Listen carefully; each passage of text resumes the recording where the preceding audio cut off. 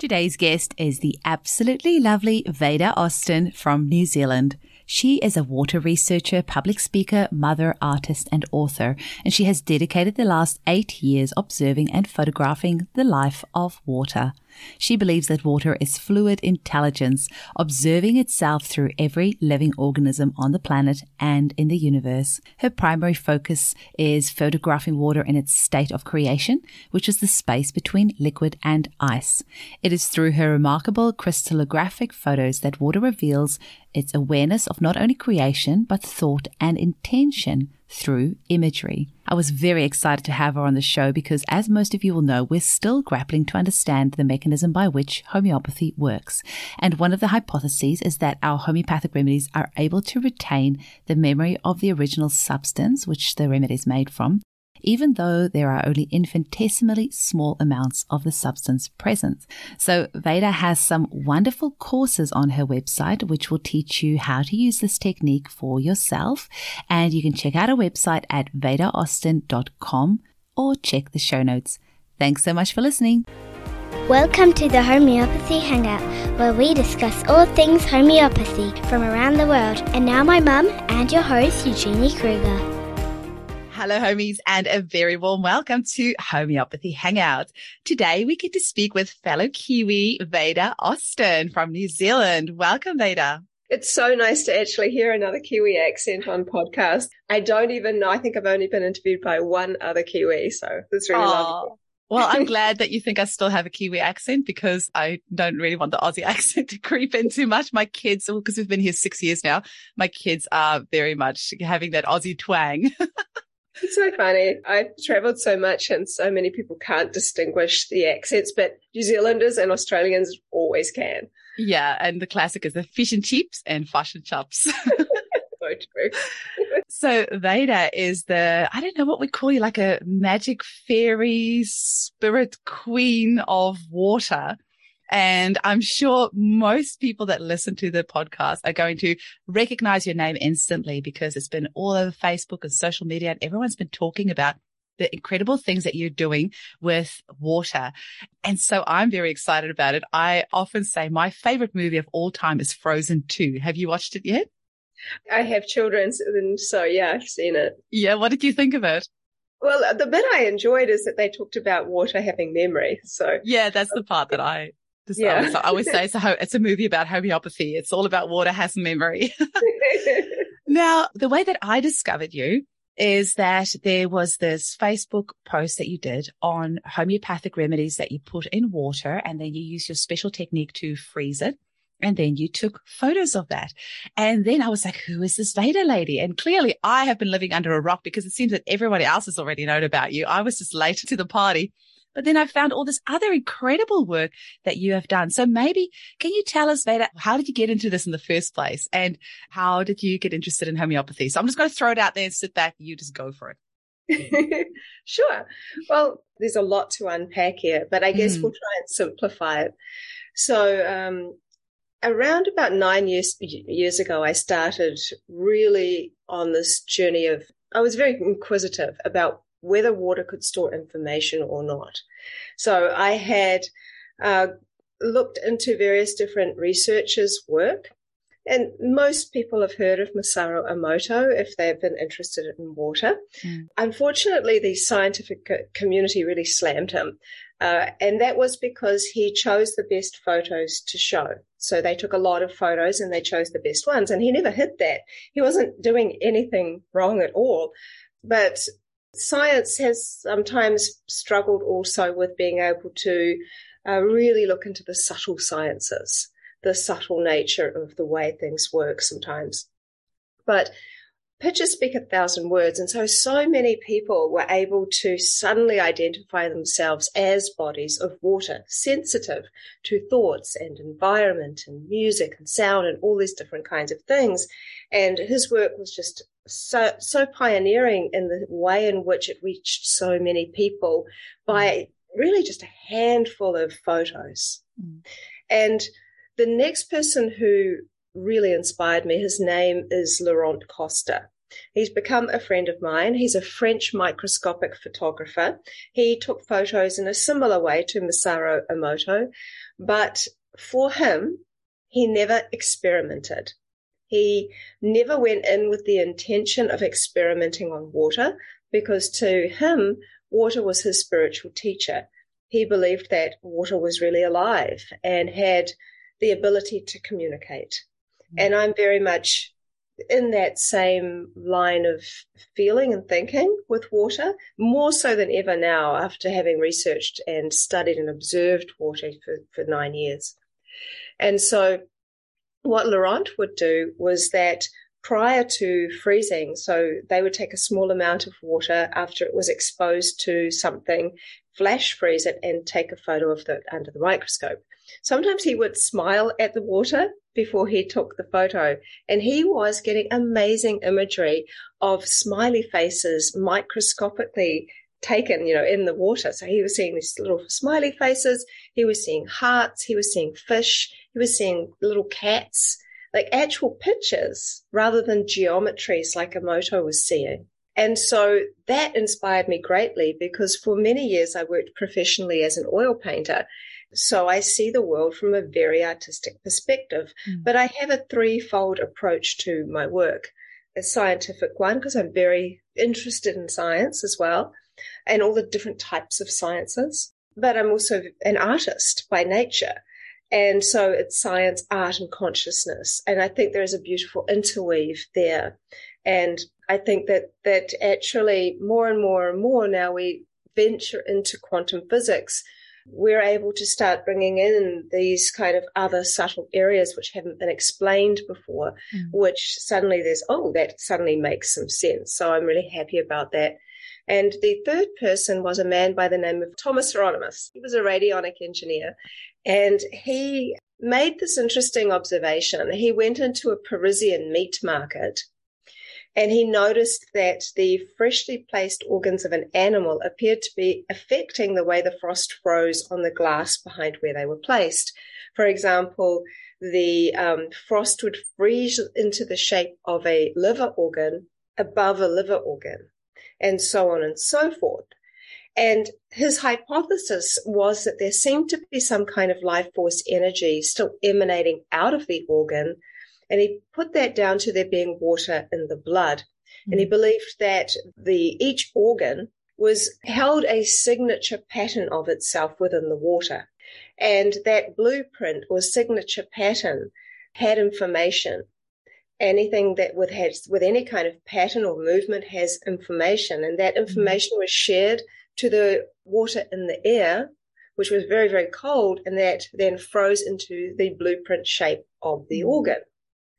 And that really interested me, because he was seeing this with his naked eye. And back then, 9 years ago, I didn't have a microscope, but I had an inquisitive mind. And I always say, don't believe everything you read or hear. If you can try it for yourself, I encourage people to do that. And so I had a glass petri dish from some other things I was doing, and I had some spring water. And so I'm like, well, I'm just going to project a thought into the water. I'm going to stick it in the freezer, because the whole kind of focus of all three of those people had been around the freezing. It's where the unseen becomes seen. And so I'm like, okay, I'm just going to stick it in the freezer. I'm going to see what happens. I had absolutely no attachment to the outcome, or really didn't know. I didn't know if anything would happen at all. So I stuck it in the freezer with the peas and the broccoli and the ice cream and the stuff. And I left it there for hours. And then I came back, I pulled it out of the freezer, I held it up to the light, and I took a photo on my iPhone. And that photo that I took has launched 36,000 photos of water responding in an intelligent manner. So pictures do speak louder than words. So I thought I would show you some of this and just take you on a tiny journey, and then we'll skip over into why I'm interested in homeopathy and the work that I've done with homeopathy. Yes, please. Amazing. I'm just sitting here hanging on every word you're saying. You're so sweet. Okay, so let's do this one first. And for our podcast listeners, you're going to have to hop on the YouTube channel if you want to see the visuals. But obviously, if you're driving or anything like that, please don't. No. Wait till you use. Can you see this okay? Beautiful. Okay. So this is just an example of Emoto's work, just for anyone that somehow has missed his work. It was very contrasting. You can see beautiful geometries from the word thank you to very little structure with the words you fall. It does show the power of words. I've actually discovered over time that water doesn't read words, it reads the energy of words. So this is the work of my friend Laurent Costa that I was talking about. You can see the smiley face. Yeah. And look, it makes you smile when you see them. Yeah, it does. It looks like a sloth, like a sloth smiling. It does. That does actually look like that. And you can see the beautiful heart. Oh. Now, this is where what I did. So my idea, like I said, was that I was going to project a thought into the water. So what I did was I held the dish of water in my hand and I noticed that there was a bit of fluff floating around in the dish. So I was like, oh my God, put my hand in to take the fluff out, consciously thinking, I wonder if my hand will have any impact on the water's quote unquote memory, because I didn't know if it was a real thing back then. So I stuck it in the freezer, pulled it out, held it up to the light, took a photo. This was the photo that I took. As you can see, it's an undeniable hand, but it isn't just any old hand. You might notice that these two fingers are slightly crooked. And I have inherited my mother's crooked fingers. Two fingers. So it wasn't just any hand, it was also my hand. Oh, wow. And I have to say I was kind of freaked out when I first saw this because it took up half of the dish. So to put it into perspective, my Petri dishes are between 9 and 10 centimeters dilated. It's like they're pregnant. In diameter. And well, you are giving birth to this idea, so we can talk about dilation. I've also the other day I was just talking to a whole lot of midwives, so I probably still in my mind about that. But no, so actually, so they're quite large dishes, and so half of that dish, so approximately 5 centimeters. So this is huge macroscopically to be able to see something so big. And, I was like, oh my God, I kind of could almost hardly believe it. Yeah. So I showed this photo to my son Rama and I said, hey, Rama, what does this look like to you? And he had no idea what I'd done. Yeah. He said, it looks like a hand. It looks like a kind of creepy hand, Mum. And I'm like, I know. And then I'm like, okay, well, if any water is going to be informed, it would be the ocean. So I went and I collected some seawater and I was almost hesitant to put it into the freezer because I thought if I see anything relating to the ocean in the imagery, like if there is any imagery at all, then this means it's kind of a big deal. Yeah. So I did that. I pulled it out of the freezer and I took this photo. Now you can see that it's a feathery, different kind of texture, mainly because seawater freezes differently than fresh water. But you can see the outline of the fish and the tail, see the fish, the fins, the gill, and the perfectly round eye. And that is when my freezer became my most used household appliance, and I just went crazy with it. And within about a year, I really started to go deep into the new science of water, and there really is one about the fourth phase of water that Dr. Gerald Pollack talks about and has written a book with the same name. And so we have a liquid, solid, gas, and then a type of gel or plasma. And that's the stage between molecular chaos and molecular order. Water in a cup, in a glass, is updating its information every trillionth of a second. As it slows down, as it begins to freeze, I observed that it freezes in layers. And that I call the space of creation. It's before it's a solid, before it's in like an ordered space. So it begins to design, in fact. So my technique evolved over time by that understanding. As you can see in these two images, they're very different. I look back at my work when I first began in the first year when I totally froze water, and I'm amazed that I got the images as clear as I did, because my technique now that I teach people, that lots of people now are starting to implement into their lives, it only takes approximately 5 minutes. It depends on your freezer. It does vary with different freezers. Different waters freeze at different times, different temperatures freeze at different times as well. So there are those things, but around about 5 minutes. And I discovered my technique that I call collective molecular photography, which essentially means that I think all the water molecules, or the informed water molecules, are working as a kind of collective to design imagery that we can recognize. So there's an intelligence about this. And so what I started doing, because I was curious, like, what's happening in the freezer? My freezer wasn't see-through. So I was like, started opening the freezer door earlier and earlier and earlier. And after about 5 minutes, I discovered that, oh, look, there's this liquid on top, but I can see something's happening underneath it. What's going on in there? So I just out of curiosity, I pulled it out of the freezer. I held it up vertically, and the liquid drained away, and there was this incredible imagery in the ice. And it was so clear. It was a very fine layer. But what I was seeing was clarity I'd never seen before in ice. And I now call that the first freeze.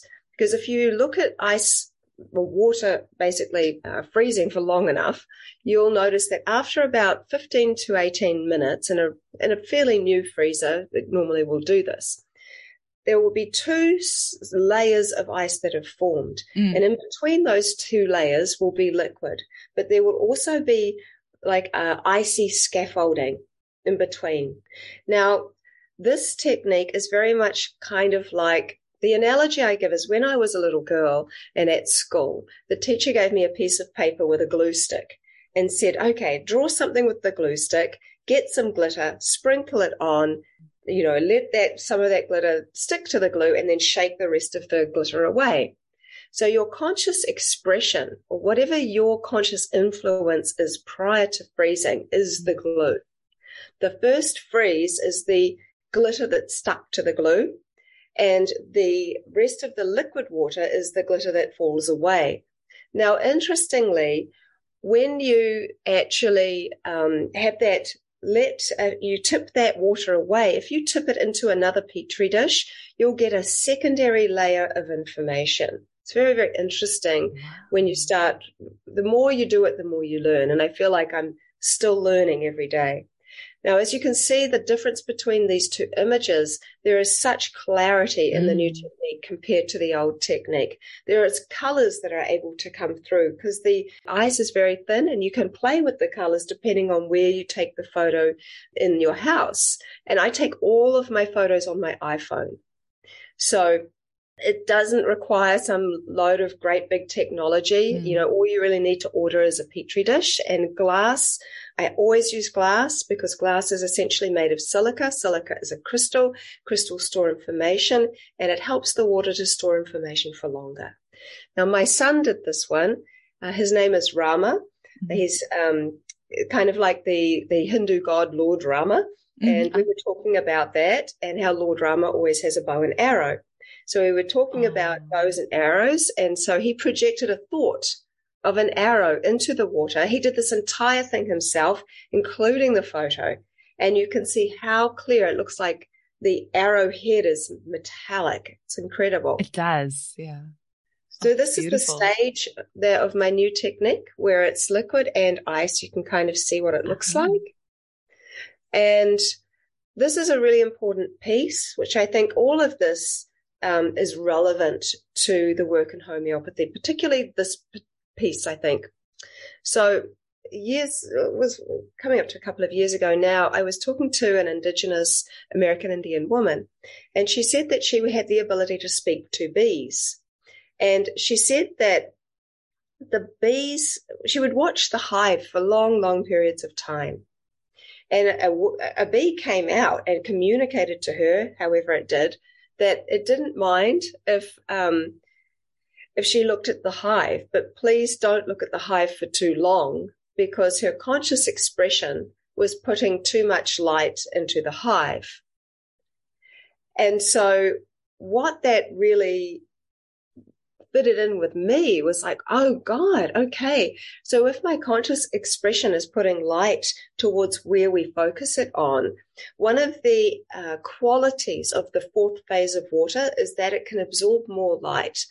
The other qualities are it has a negative charge, which was a really important piece because healthy cells are negatively charged, and that it has a viscosity about it.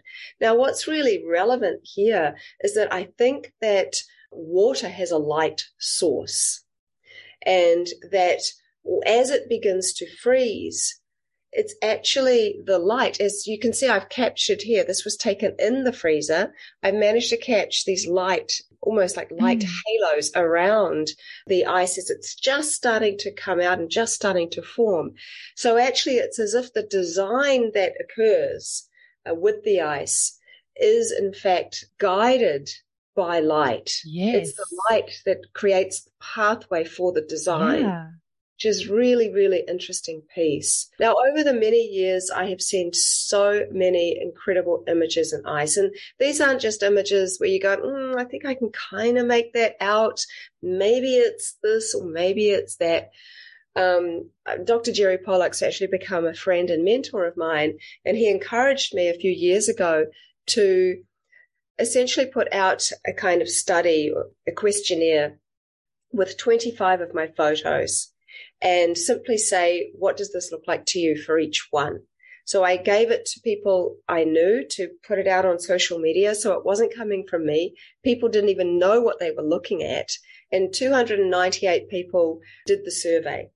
And out of that lot, approximately 83 to 85% of people were able to recognize the images for what the influence was prior to freezing. And out of those images, there were 3 of them that 100% of people could recognize. What were they? The hand, the number 8, and a tree, I think. Oh, wow. Yeah. So I was very curious to see if water could pick up faces, like facial recognition. So I used people's photographs. So as you can see here, the photo of my friend Wendy is on the right. I placed my petri dish of water on top of her photo for 30 seconds. The reason I use 30 seconds is because I think it's not too long and not too short. It just seems like a good time. The more I've worked with water, I've developed a relationship with water whereby it's almost as if I don't need to use this protocol anymore. It's like it knows what I'm going to do before I do it. And so it's a very interesting thing that happens over time. But people also like protocol. So it's very helpful for people to have these kind of things. So you can see how it's designed her face and her features. Here someone asked me to use the photo of Sadhguru, and you can see that it's created his face. Wow. Here I've always been interested in ancient history and especially Roman and Greek and Egyptian history. So I used an old Roman coin, and you can see it's designed the face from the coin. This is a good example of me over freezing. So it's easy for me to sometimes over freeze things or under freeze things. It is a moving piece sometimes using different kinds of water. I've used all different kinds of water, rainwater and tap water and spring water, and all these different kinds of waters. And I've managed to identify the signature pattern of specific waters, which I really encourage people to do. Because if you don't know the natural patterns of your water, you're not going to know when it's significantly changed. And you can see a difference. Like tap water can be improved by you putting the tap water into a bottle and holding it to your heart so that it's beside your actual heartbeat for a minute, and it can structurally transform. But if you didn't know what your tap water looked in the first place, you wouldn't really know it had made the structural change. It didn't make a chemical change, but it made a structural change. So what we're seeing is an energetic state of health, or like an emotional state of health. So bringing it back to this picture, you see I've overfrozen it, but you can still see the outline and the shape of this comparison to Jupiter, otherwise known as Zeus of this Interesting statue. that the eyes, you could definitely make out the eyes, and with that fish as well, the eye was just so perfect. It's almost creepy that it's the eye. It is weird. Occasionally, I think it's where a bubble pops and it just creates this perfect hole. Or is it? Because I heard you say once that if the eyes are the window to the soul, then the tears are the spirit, or something along those lines. So I said that tears are an expression of spirit. Expression of spirit. Have you frozen some teardrops yet? Yes, I have. I share all of that in my advanced workshop. And I think I've also shared some on my social media pages. So if anyone wants to go through them, they'll find some that I've done of tears, but I've actually done different types of tears.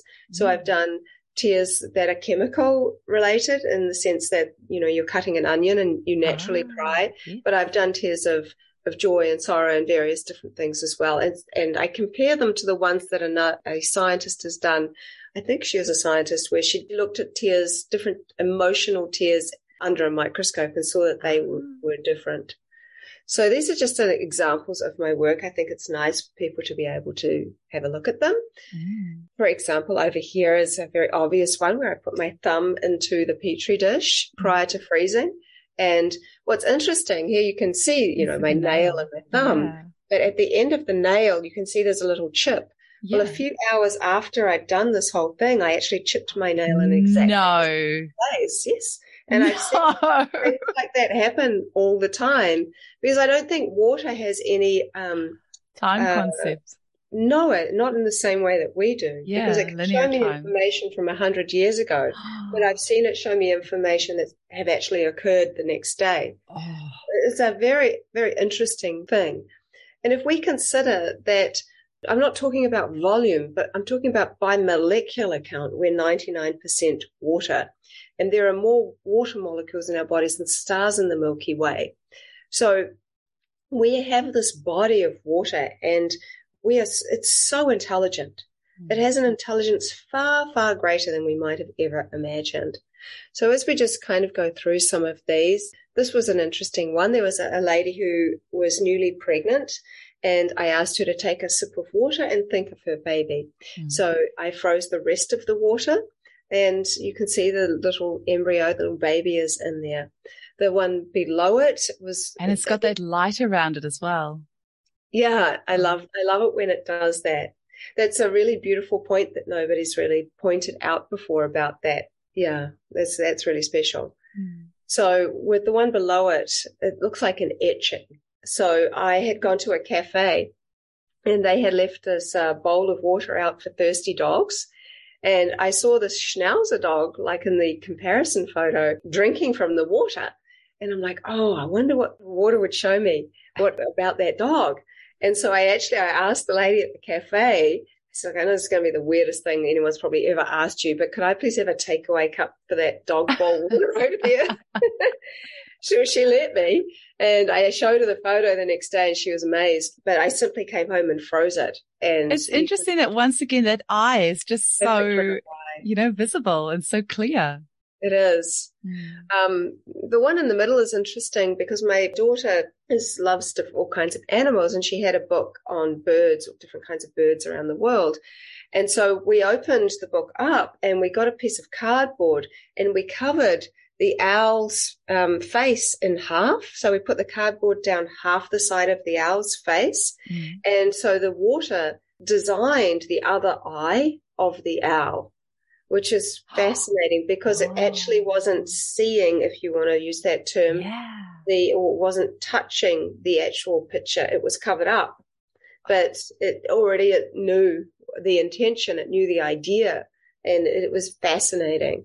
And, there are so many examples. Here's where I've put broccoli into water and used that broccoli water, and you can see it's designed to the broccoli.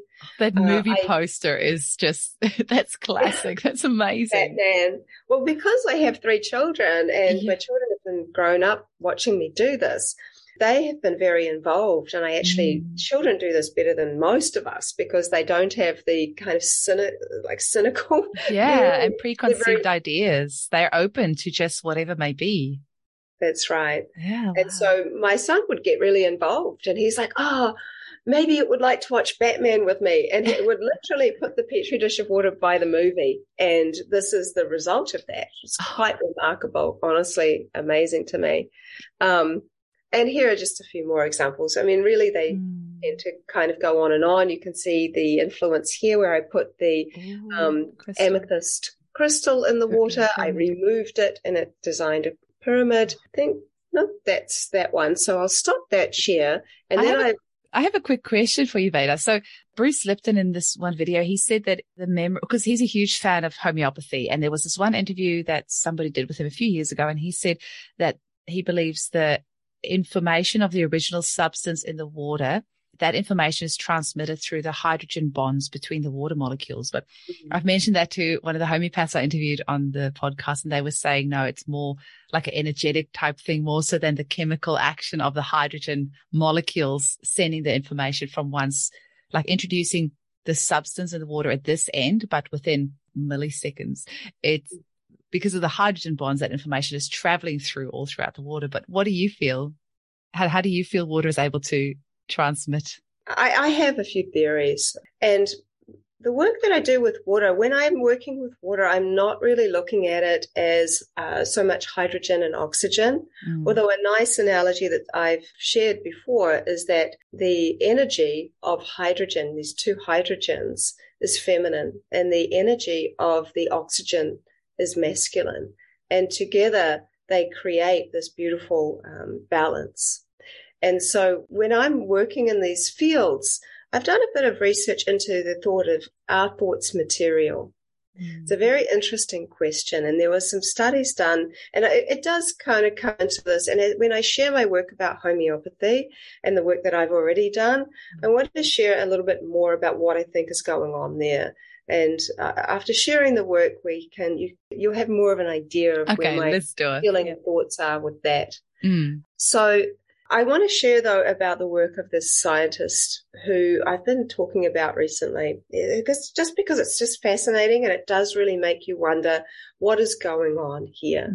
Because before telling you about him, I would say that I think that all things, my partner, he says this well, and he says, like, everything we see is information that we've labeled. So when I'm looking at my computer now and I'm looking at a picture of you, and rather than seeing it as the label, you could say, well, what does this thing mean to me? You know, everything has a type of information and energy. And so I think that those realms of intelligence, especially, I'm talking about in living things, there's an intelligence, an innate intelligence in all things. We can't just brush it with the human yardstick. You know, there is intelligence in plants and mushrooms and in all other life forms. It's just different than ours. It's no less, it's just different. And so with that intelligence, there is an energy, or what I sometimes call spirit. It makes some people uncomfortable. And if you don't like the word spirit, then please use the word energy. It's kind of like with Einstein, you know, he was really talking about a lot of things to do with that were spiritual, but instead the word consciousness might feel more comfortable. So they can interweave, you know, how you makes you feel. However, I do think that anything that is living has an intelligence, has a spirit. And that spirit, I believe, has the ability to share information and also observe it. So I've observed something with water where it's far more interested in my feelings than my thoughts. And I think of thoughts like clouds, but I think we're really the sky. And our thoughts don't define us, but they make us feel a lot of things. And it's the feelings that I'm seeing water really interested in picking up on. Water is wild. You know, this is a relationship not about controlling it, not about telling it what to do, not about expecting it to do what you think. Because as soon as you expect water to do something, it'll do something different. There is no, this is not, my work with water is more about me being just open and curious to see what it will show me, what it wants to do, how we play together. Not about, oh, well, if we do this, then water is automatically going to do this. No, water isn't. We as people can be unpredictable sometimes. Sometimes we can be very predictable. but on the whole, there is a wild aspect to all of us somewhere in there. And nobody wants to be experimented on. Nobody wants to feel controlled. Those are horrible feelings. So I always say, do to water what you might want done to you. And so that's why I don't use the word experiment. I don't consider myself to be experimenting. I consider myself to be playing with an intelligence of which is responsive to me and can share things with me that I could have never imagined. So when I was studying this man, who was a scientist, he was also a psychiatrist. His name was Gennady Krokalev back in the 1920s. He was working with patients who had mental disorders and were having hallucinations. And he wanted to see whether or not what they were having visions of were somehow within the realm of possibility able to be captured on camera. Whether they were in a secondary consciousness, like a subtle realm, or whether their thoughts were in the brain were being then, that information was sent to the retina of the eye, and the retina of the eye recreated into a picture form that pushed out a kind of holographic image. And that holograph, which we in a more subtle realm couldn't really be perceived with the human eye, but could be picked up by the camera. So what he did was he created these kind of goggle things, but took the lens out and attached this thing called a zenith camera, which had a long box thing coming out of it, and he attached the box to the goggles. So there was no outside light coming in. So as they had a hallucination, he took photos of their retinas as they were having this experience. He did this for over 20 years, over 200 patients, and over 117 patients. He was able to actually capture images in black and white photos, showed them, and they said, yes, that's what I'm seeing. So this was repeated within the last 15 years or so by more Russian scientists. But rather than using people with issues, psychological issues, they employed someone who could remote view. And what they did, they set the whole setup exactly the same. They found the same old camera, but they used a scuba diving mask instead without the lenses on them. And they wrote some numbers and some shapes on pieces of paper, and they went behind a wall. So when the person who could remote view was tuning in to what those numbers or shapes were, they would have then click the camera. And they were able to get the number one, the triangle, various things like that. So they were of the thought then that thoughts are in fact material in some way, which then that the secret about that was that it needed to be a very clear vision, not just, let's think about dinner and then we'll see dinner. Whereas I can think about dinner and sometimes I'll see dinner. So it is interesting how when you're doing this, it's all about the unseen forces becoming seen in some way. So with me, I think there is an information transfer using thought and electrical charge and light that is transferred into the water, and that the water is able to absorb that. And because I freeze it straight away, and I'm doing it in the specific way, like I've just shared with you about that first freeze. We're seeing the information that was most picked up by that last thought. But sometimes water will just completely not do what you expect, and it will show you something that's like on the freezer behind you, or it will show you like something around you. And sometimes I've done a lot of repeat studies with my work. And sometimes it's so interesting because I could have these glasses that I'm holding up, and water might design the glasses, and then you'll do exactly the same thing, and it'll show you maybe something relative to the little words on the glasses, or it'll show you something from a different angle and perspective. So it's like it goes around showing you it understands all aspects of the glasses. It's very, very interesting. So with homeopathy, I think I was really interested in homeopathy because I saw it work when I was little. My mum took my sister to a homeopathic room. I remember sitting in there, and my sister had warts all over her fingers, like all her fingers had warts on them. And Mum was given these little tiny white pills, and I remember that. So I was like, oh, these little white pills. Hopefully that works, because it was horrible for her. Mm. And I remember within 3 days, all her warts had gone, and it was just like miraculous. And I remember Mum going, oh my God, these little pills, they're amazing. We have to keep going back to see the homeopath. And I didn't really understand how it worked, but because I'd seen it work and because I'd been there, I was like, oh, wow, this is definitely something I want to use with my children when I have children. And I have done. My son recently broke his wrist. And because I'd done a study and shared it on social media, I reached out to a couple of the homeopaths, and I said, look, what should I give him other than arnica?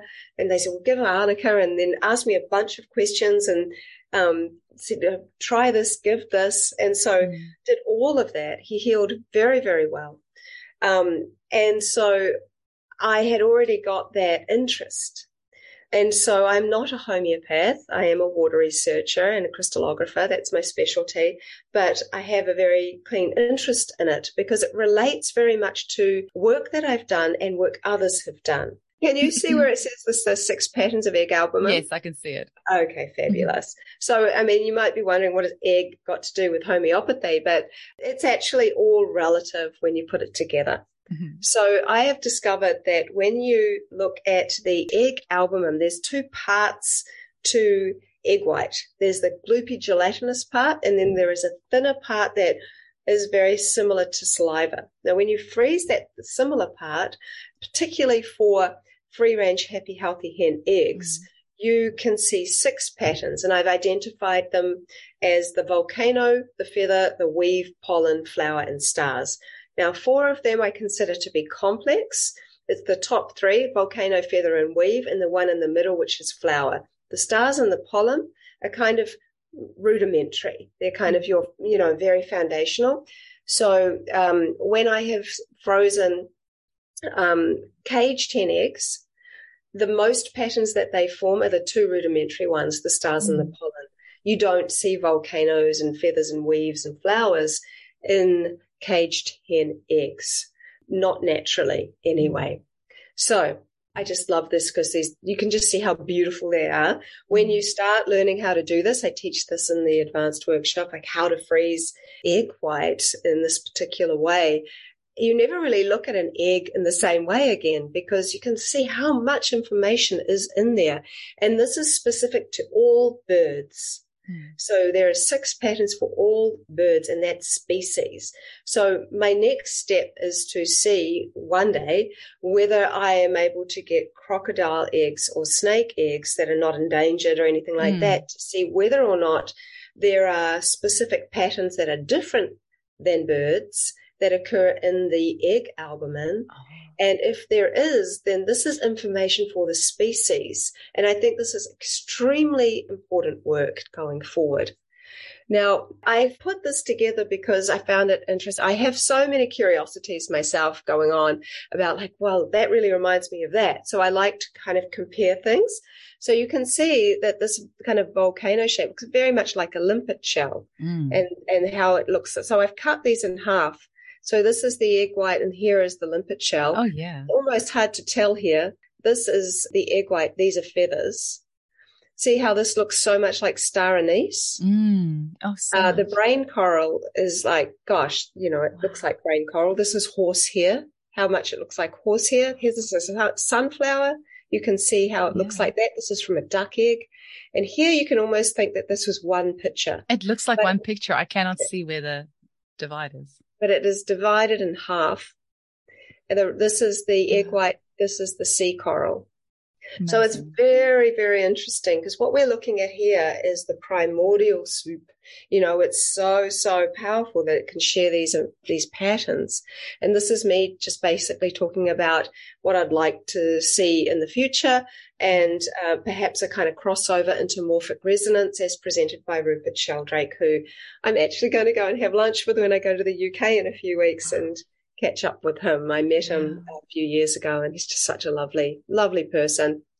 So healing by proximity, I did a study which I shared on social media and outside of homeopathy, it got the most shares.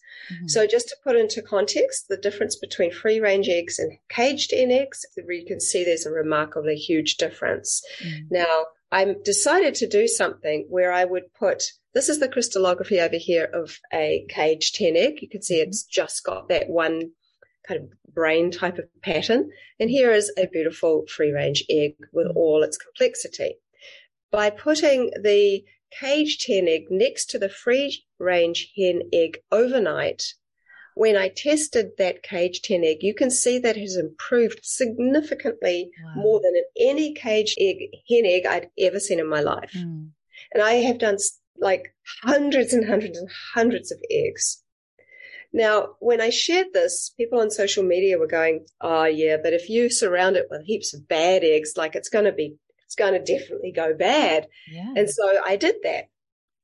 So I took if we just use the term good eggs and bad eggs, it's what I'd like, but just so it's easier to say. I put the good egg in the middle and I surrounded it by bad eggs. And those bad eggs were all from the same batch. And the good egg was from a batch where I was able to use the control. And so over here you can see that the good hen egg, after sitting next to all the bad hen eggs, it didn't change structurally.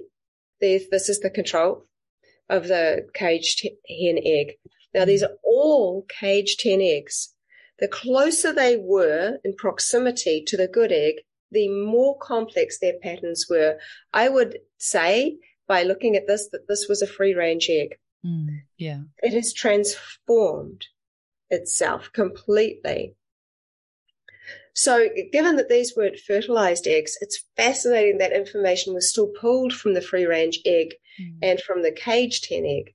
It's really interesting because it may be meaning that the potential for life still seeks improvement. And my personal takeaway from this is that given by molecular count we're 99% water, is simply if we heal ourselves, we heal others. And so there is a wonderful information transfer explaining why we want to get close to people, that we just have a really wonderful energy. There is a healing in that. I've also done the same test with water, where I took tap water, which has these disordered patterns, and that's because I know the signature patterns of tap water. I can immediately identify it. Then I took the spring water, which created what I call a hydroglyph, which we probably don't have time to get into, but essentially they're ice symbols that I've identified I've had to repeat the tests over 50 times and seen the same symbol appear from using a specific word to say I know that it has a meaning and that it isn't random, and I have 36 of them. This is the hydroglyph for the lotus, which means purity or enlightenment. I will sometimes see that glyph in healthy, happy spring water. But what's interesting is when I left the two out overnight beside each other, this is the tap water, the same tap water that has vastly improved. It looks more like what I would see in freshly collected rainwater now. And over here, you can see that the spring water has improved by sitting next to the tap water. And that is because I think it has compassion and purpose. And you can see that now it has not just one lotus, but two lotuses, and together they have formed a heart. Now, this is important work by a man called Luc Montagnier. I met him before he passed. Oh, he's an amazing man he did so much for homeopathy, and he only just passed this year, I think, was earlier this year, hey? Yeah. And he won a Nobel Prize for his work with AIDS. That's correct. So he's no unknown scientist. He's pretty well known.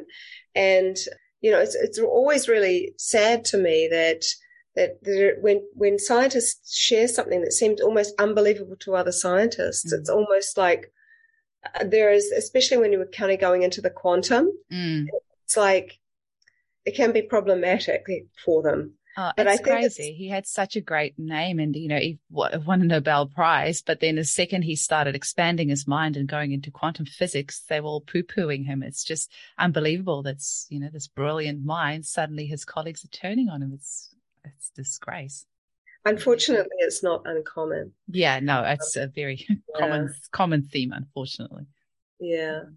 But his work here is very fascinating. So essentially, he said that DNA can be produced from its teleported quantum imprint.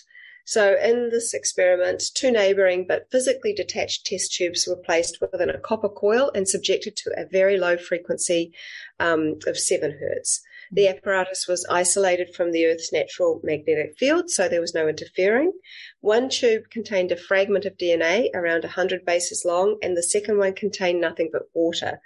After about 17 hours, the gene fragment, according to Montanur, was recovered from both tubes, even though one should have just contained water, which is so interesting when you even think about what's happening just by spending a lot of time next to someone in physical contact. What is happening when we're making love? All this kind of stuff energetically, like all these things, they're so relative to information transfer.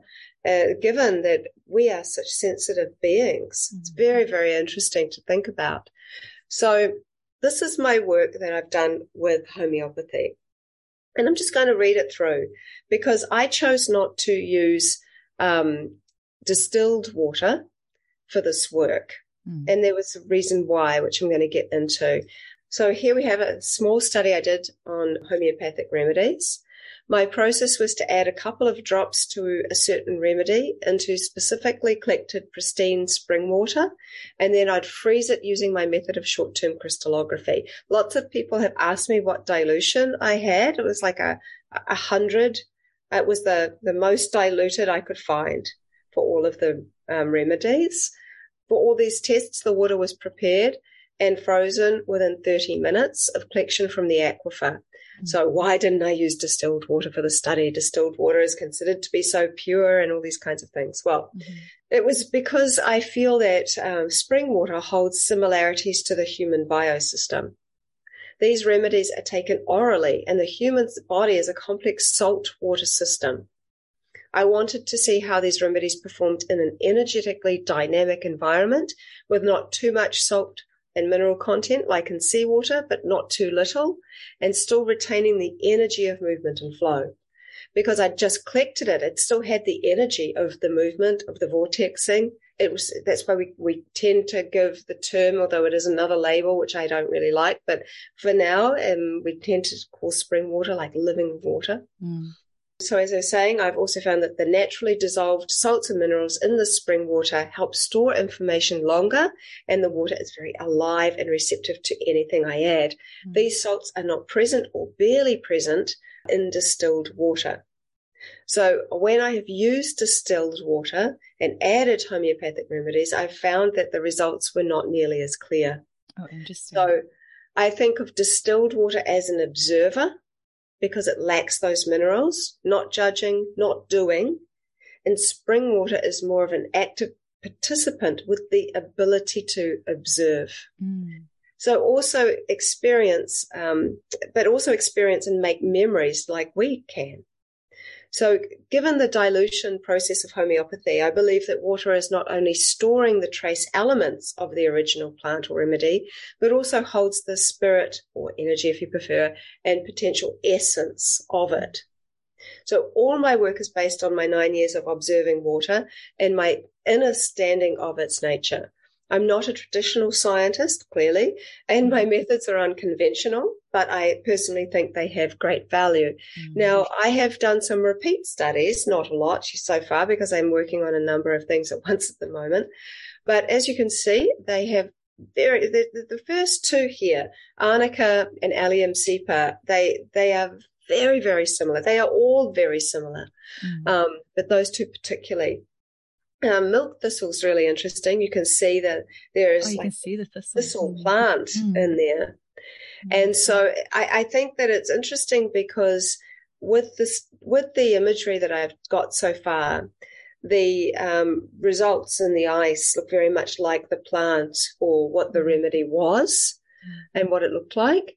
So doing the repeat studies, I think, helpful for others to see that they're not just kind of random as well.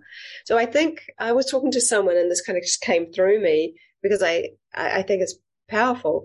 I think that one of the reasons the higher dilutions are so potent is that the spirit or essence or energy of the plant or whatever it is closest to its essence, like a spirit transitioning from the physical body into the ethers. So one of the things that I talk about, and I am mindful we probably don't have much more time, is that I think there are two types of water in people. And as you probably know, the Maori word for spirit is wairua, meaning two waters. And so there is the physical waters, and I think there are the spiritual waters.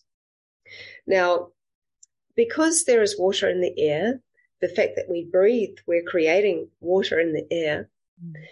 Now, we often don't think about water in the air because we can't see it. So much of what we experience in the world is through what we see, even though our eye lens is 99% water and we're actually seeing everything through the lens of water. And we don't actually see with our eyes, we see with our brain. But aside from that, one of the things that I think is just so interesting is that when we really kind of going into this aspect of the spirit, I suppose, the spiritual aspect, is that the physical waters are hydrating us, they're maintaining us, but this essence water within us, the observer, I think of water in its most powerful sort of expression of being the observer. So we as human beings experience the world very internally. There are two worlds, the one we live on and the one we live in. So everything we experience in this world is felt and experienced through our senses, through touch, through taste, through sound, through sight. But all of these things we're actually bringing into ourselves. So the taste is felt inside, the eyes are bringing in vision, the hearing is coming in. All of these things are bringing into the body. So what do we actually ever experience outside of this body? Well, one of the things we can do is observe ourselves. So how do we do that? Well, I think that because of our electrical charge, and because not only from the electrical charge from our organs, we are not salt, we're salt water, we're not fresh water. Salt is a crystal, it gives off piezoelectricity. So there's a weak charge just from that. So I think that the water in the air is attracted to the electrical charge that we have. And that enables us to actually have this web around us that picks up information in the air and from others, and also that we ourselves can give off information about ourselves. So when we meet someone and even without touching them, we can feel like, oh my God, I feel like I know you, you feel so familiar. Well, there's so much energy exchange going on, information exchange going on. But one of the reasons we have that kind of love at first sight was like that lightning bolt, as some people call it, is that we have our own patterns, our own individual patterning based on our energy and all these different kinds of things with this kind of web that I'm talking about. And each person's is individual. When you meet someone whose web kind of matches yours and very, very similar patterning, there is an immediate liking for that person. There is an immediate remembering of that person and this feeling that kind of comes up. So it's an extremely important piece. So when you recognize that we have this ability to kind of then come out of our body, so I think this essence water is either potentially a gas, or maybe it's some kind of a fluid that can come in and out, like from a liquid to a gas. There's so little we know about water. We think we know a lot, but we really don't. There are something like 300 different types of ice. The secrets to life are in the subtleties. And every single aspect of one of those areas of ice, of those 300, will be probably 1,000 subtleties, if not more. And that goes for liquid. It goes for, all the different other aspects of the different stages. And so I think it's highly likely and highly possible that we've only identified 4 stages of water. I think there are probably many, many more that we just are not able to discover yet. We don't have the technology yet. However, I think that spirit, or our essence, our soul, if you will, this electrical charge that we have is kind of like the silver thread. And it can go for far, far, far, far, far further than we can even imagine, especially if we're very, very kind of open and loving. Now, I've been very curious, is water conscious, or is my consciousness affecting the water? And in the very early stages, I knew less, and I would have said the latter. But actually, more and more and more, I'm beginning to see that water has an intelligence that is not only responsive, but intelligent and sovereign. So I thought, well, how can I somehow see if water is actually conscious or not, or if I'm affecting it? When am I not conscious? So I was like, well, when I'm asleep, I'm not consciously impacting water. And so I did a study for a few months where I would leave a petri dish of water by my bed, and with the intention that maybe I'd pick up some part of my dream. And I sleep in the dark, complete darkness. So this was happening in the dark. And so what happened was that I would have a dream, and I often dream, but I often forget what I dream too. So I used the ones that I forgot. So in the morning, I would wake up. I knew I dreamt something, but I couldn't remember what it was. I would freeze it, and the image in the ice was so clear that it would literally jog my memory of the entire dream. And I'm like, okay, well, how can water possibly be accompanying me in my dream time? Where is it? Like, how is this possible? And so I saw that so much that it was like undeniable that there was information going on here, that it was somehow viewing this. So in the same way that people can remote, like do kind of astral travel and things like that, they have somehow left their body, but they're still they can come back to their body. And I think that this electrical charge aspect is one of the ways. So I've interviewed a number of people that have had near-death experiences, and it's wonderful to be able to talk to those people. They've been to places that we can't remember or haven't been to. And so all of them said that they had this sense of rising. And then 3 of them told me that when they looked down at their body being resuscitated, they had no connection to the physical whatsoever. They said, oh, I hope that person will be okay. They had become the observer, which is so interesting, because that, again, is what I actually think the essence of water truly is the observer. Now, when it's in a physical body with all of our salts and minerals, that is where we become like an active participant, and we're able to store memories. We are bodies of memories. Our entire life is a memory. We began this, it's now a memory. When you share this is going to be a memory for us. And so we look back at our lives and we pick and choose the memories we want to think about and focus on. That they're often the clearest, that were most impactful to us, good and bad. And so we are making memories all the time. So it's interesting, because when you transition out of that and out of the active participant and into the observer, it's a very, very different energy, because it doesn't come with any judgment. And it's not coming in with any labels. So it is a very interesting and different perspective to look upon. So a lot of magic that happens there for sure. Veda, I could chat with you all day long. This is so fascinating, and I know our listeners are going to be loving this. I know you've got a book, Secret Intelligence of Water, and people can purchase your online course if they want to. Well, you've got a few courses if they want to learn how to do this for themselves. And I hope they do, because the more we can have this verified and the more, people we can get onto this, the more interesting it's going to become. So can you just quickly run us through how people can get hold of you and all the different services that you offer? Sure. Well, my book is no longer available, unfortunately. My publisher went bankrupt, so whoever's got copies now have the last few copies. So I know. But everything else I'm doing, I'm going to put the book out myself and update it and do another one in a year or so. But I do all my online courses, and people can just get the PDF of the how to do it guide if they would prefer to do that. There's a load of podcasts on there. I share daily. Yeah, you've got a lot of podcasts that you've been on, and you've got a great Facebook group as well.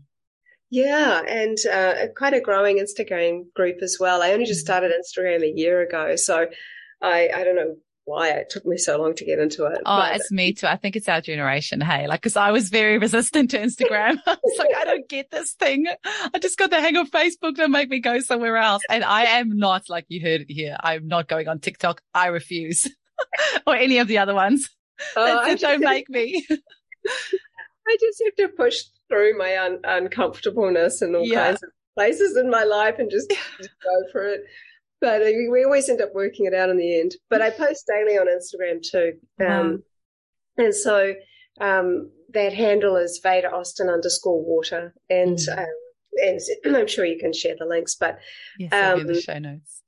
I will share one last little thing that I normally would only share in my advanced workshops. But I think because your focus is on homeopathy, I think this is really, really helpful. And my children taught me this. So when I was doing all this crystallography, and I'd get a particularly pretty one, my daughter Shanti, she would come up to me and she'd say, "Oh, can I have that, Mummy?" And I'm like, "Yeah, sure, okay." And I give her the dish, and she would start eating the ice. And I said, "Oh, what are you doing?" And she said, "Oh, it's good for me, Mummy." And I'm like, "Oh, okay." And then about a week or so later, my son Rama asked exactly the same thing. And I said, "Oh, did you talk to Shanti?" And he was like, "No." And I'm like, "Oh, all right." So they were really attracted to eating the crystallography. And I'm like, I wonder what that's about. And so as I started to share this with people that were doing the technique, they said, "Oh, my children have been doing that too." Some people in America and around the world. And I'm like, what do these children know that we don't know?